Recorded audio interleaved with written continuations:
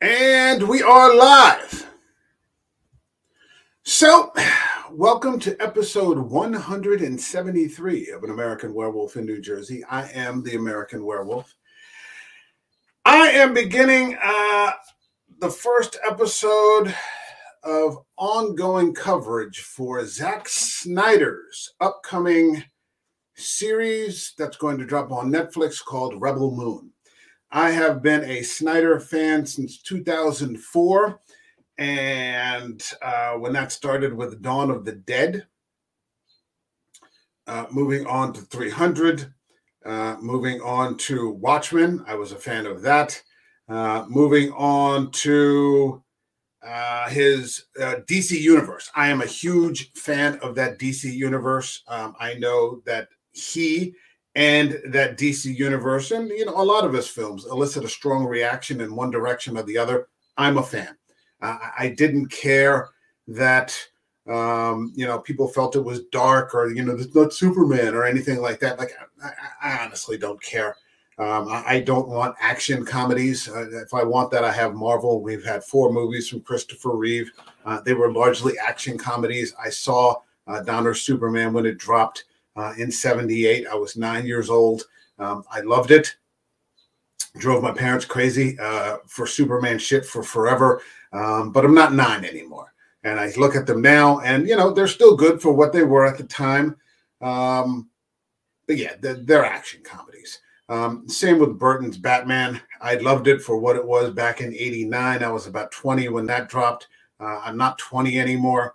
And no disrespect to Michael Keaton, but Batman is not 5'6". So when I hear, the vitriol and all that about, Snyder, I don't really take it very seriously because I don't consider them to be serious arguments. And so that's where I stand with that. So I remain a Snyder fan going on 20 years. And he has a new series coming up, and I can't wait. Just coming not hot off the heels, but 2 years off the heels of his Justice League, the Snyder Cut, which I love. I've seen it about maybe 4, maybe 5 times. I own it on 4K back behind me over here. Just fantastic. This series coming up is going to drop in December, and I'm going to be covering more and more as we get closer to that release date. With any and all information that I can bring to you. And hopefully, we'll enjoy it together. Or hate it. Some people will hate it. Maybe the haters will show up. That's fine, too. Because, this is America. And you're allowed your own opinion. All right, so here we go. There was an enormous article in Vanity Fair. And it basically... it's talking about First Look, Vanity Fair. This is from yesterday? Yeah, yesterday. Zack Snyder's Rebel Moon. Sophia Boutell's Kara, a fugitive warrior in hiding, harvests the grain that sustains the small moon she has come to call home. And it looks kind of cute. Okay, a little wafy thing. All right, so Zack Snyder goes galactic and exclusive first look at Rebel Moon. The Netflix saga was once Snyder's pitch for a Star Wars movie. Now it's a universe all its own. That would have been interesting, and it certainly couldn't have. A Snyder Star Wars could not have been any worse than what we got with that last trilogy. I don't like these light, bright, and happy, shiny kind of things. And to be honest, when we covered Rogue One, I said, for a movie that was that dark. You shouldn't have had that. It's just like I'm tired of that. So if you're going to do something, do it different. Go all the way. This was written by Anthony Bresnikan, and it's a long article. So I'm going to try to get through it relatively quickly. And then I've got a backup article, kind of from one of the haters.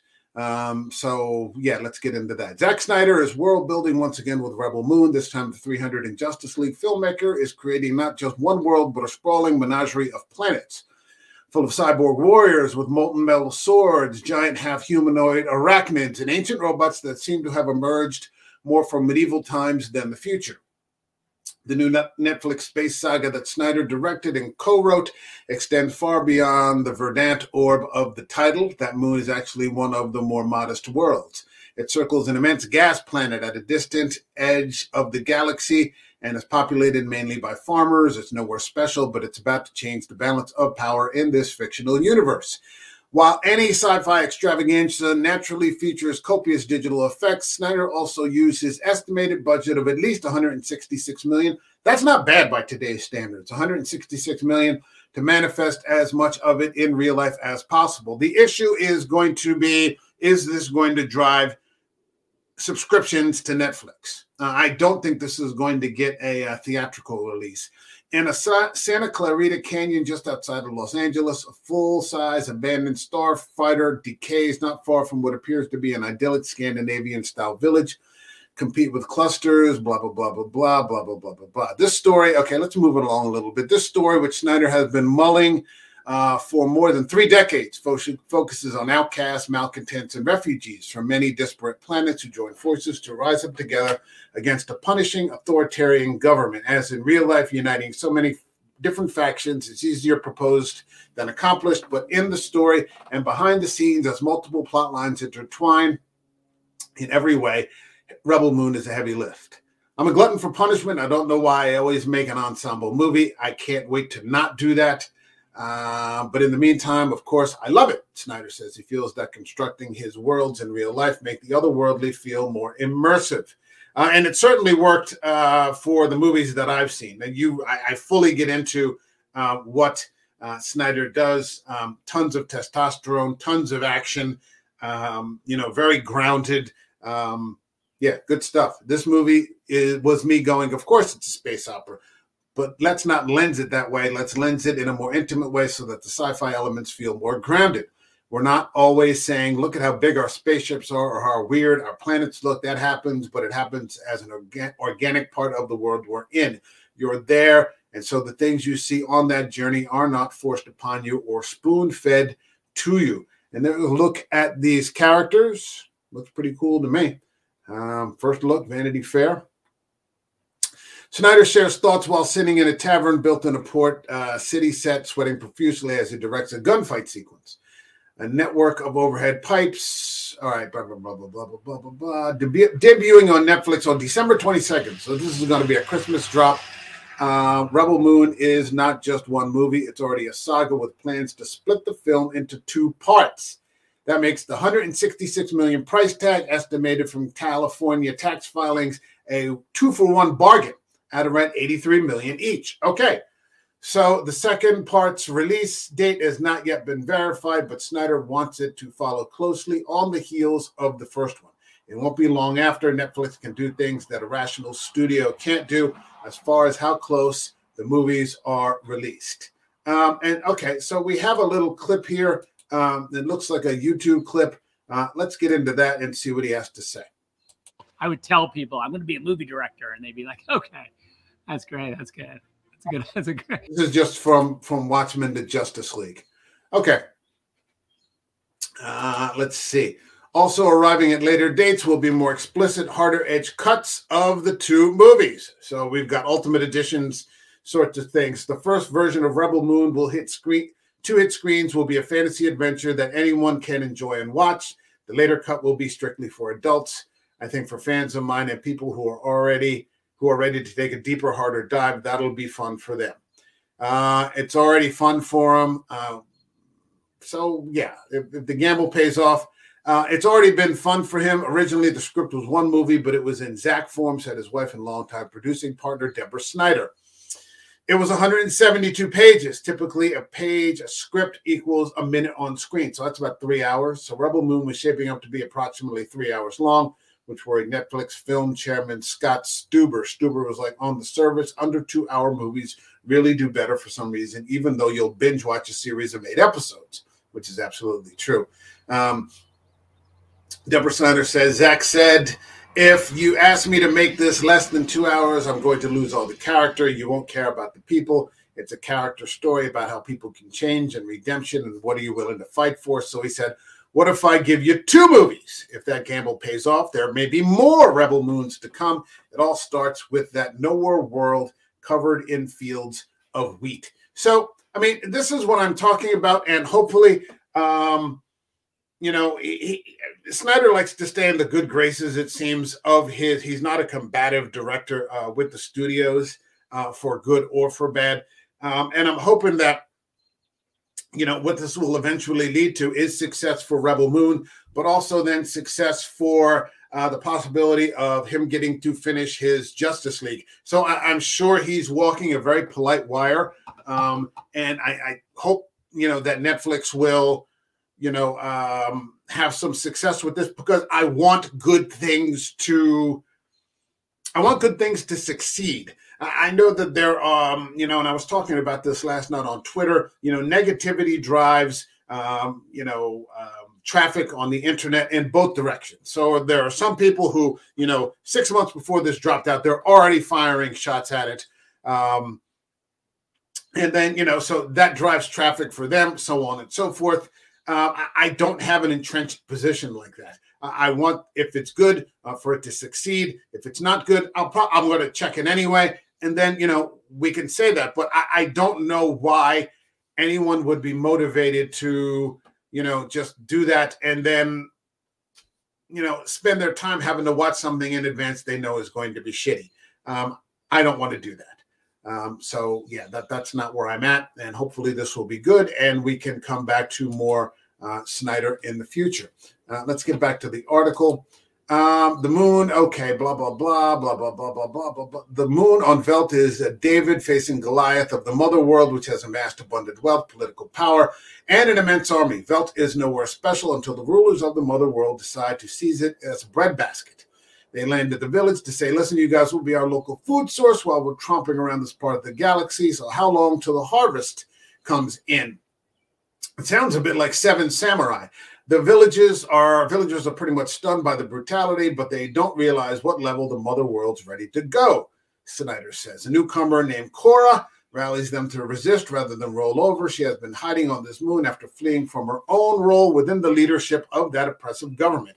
So this also sounds a little bit like the Finn role in the trilogy, or at least, you know, the role that Finn should have had. I always said that Finn should have been the main character of the trilogy, but, you know, it turned out the way that it did. That's her abandoned starship out beyond the wheat fields. The Imperium comes down, and they want to take the women and take the children, and they need more soldiers. Deborah Snyder says they're going to take their food, and the villagers go, look, we can bargain with them. The fugitive hiding in the midst is the only one who knows how foolhardy that is. Cora used to be in the Imperium, and she's like, guys, this ends badly for everyone.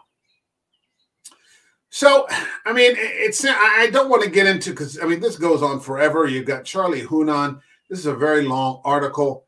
But, I mean, it sounds like a decent premise. And you're going to have if it's Snyder, you're going to have some metal themed action going on here.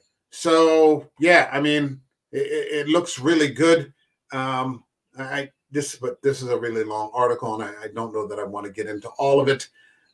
Let's take a look at some of the other articles. Let's see what we've got here. Let's see.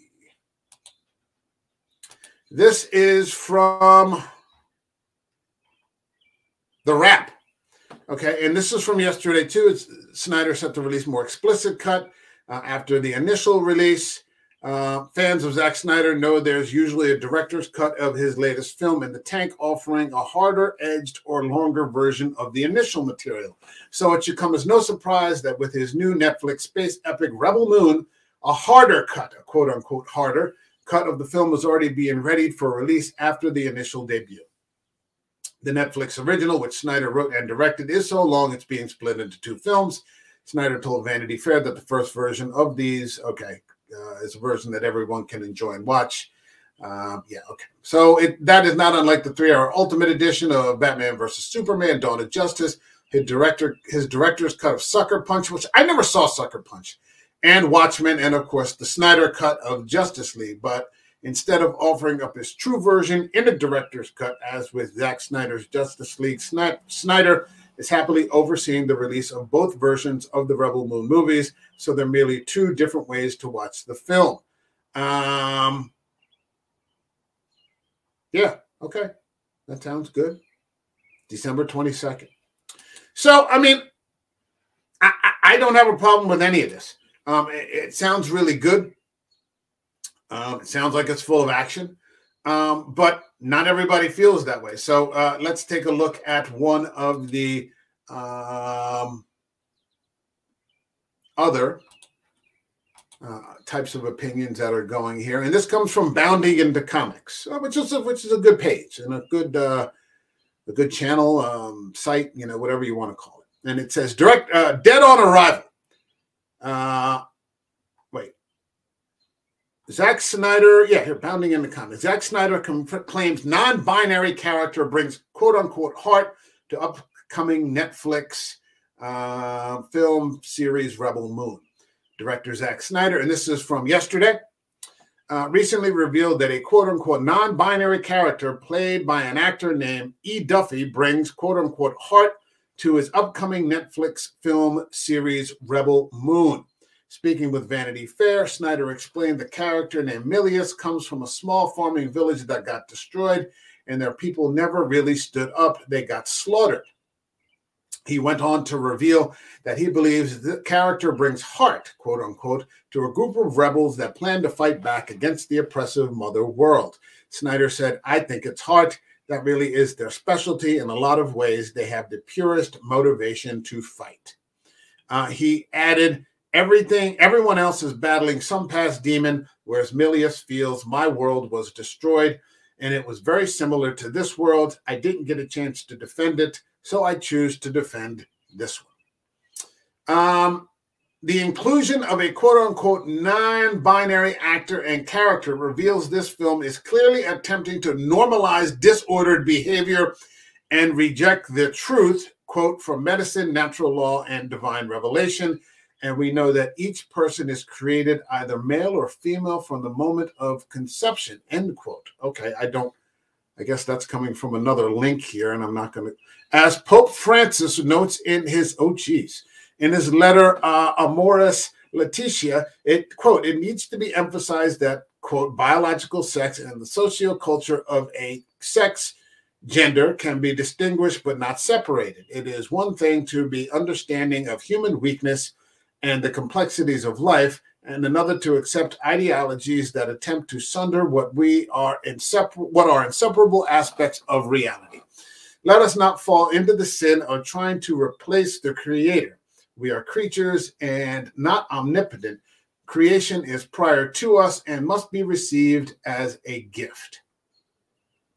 Due to the inclusion of this character and the obviousness that it is attempting to normalize disordered behavior, any Christian must have a negative opinion on it. Wow, that's really something. Wow, okay. Father Francis Fernandez Carvajal, in Conversation with God, Volume 3, explains it is Christ who gives meaning to the way his followers think and live. Thus, it would make sense at all. It would not make sense at all if we set aside the supervening and determining fact that we are Christians whenever we have to judge a work of art or a political program, whether we have to carry out some business deal or plan our holidays. He continues, although he respects the autonomy of each discipline, the laws proper to each field of action, and the broad freedom allowed him in everything that is a matter of opinion, the faithful follower of Christ does not consider any matter at all in only one of its aspects, whether that aspect be, for example, economic, say, or artistic or cinematographic. He does not simply accept that particular undertakings or projects are good without taking a broader view of them. If due subordination to God is not respected in these undertakings, in these programs, or in that work of art, only one definitive assessment is made, a negative one, however good their partial values may appear to be, Father Francis concludes. One official description of the film states, Rebel Moon is set in a peaceful colony on the edge of the galaxy that finds itself threatened by the armies of the tyrannical regent Belisarius. It's only hope that a woman with a mysterious past who seeks out warriors from Its only hope is a woman with a mysterious past who seeks out warriors from neighboring planets to help them take a stand. The first part of Rebel Moon is expected to debut on December 22nd.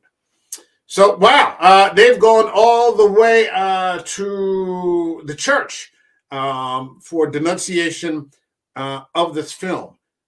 I am a Christian. I don't know that I'm going to really go that far, because are you going to apply that to every single movie that you watch?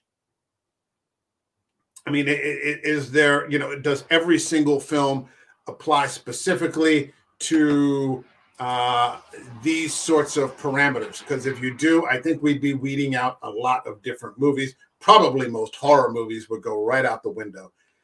So I'm not sure that I'm really buying into that. Here's my opinion about having a non-binary character, and I speak for myself.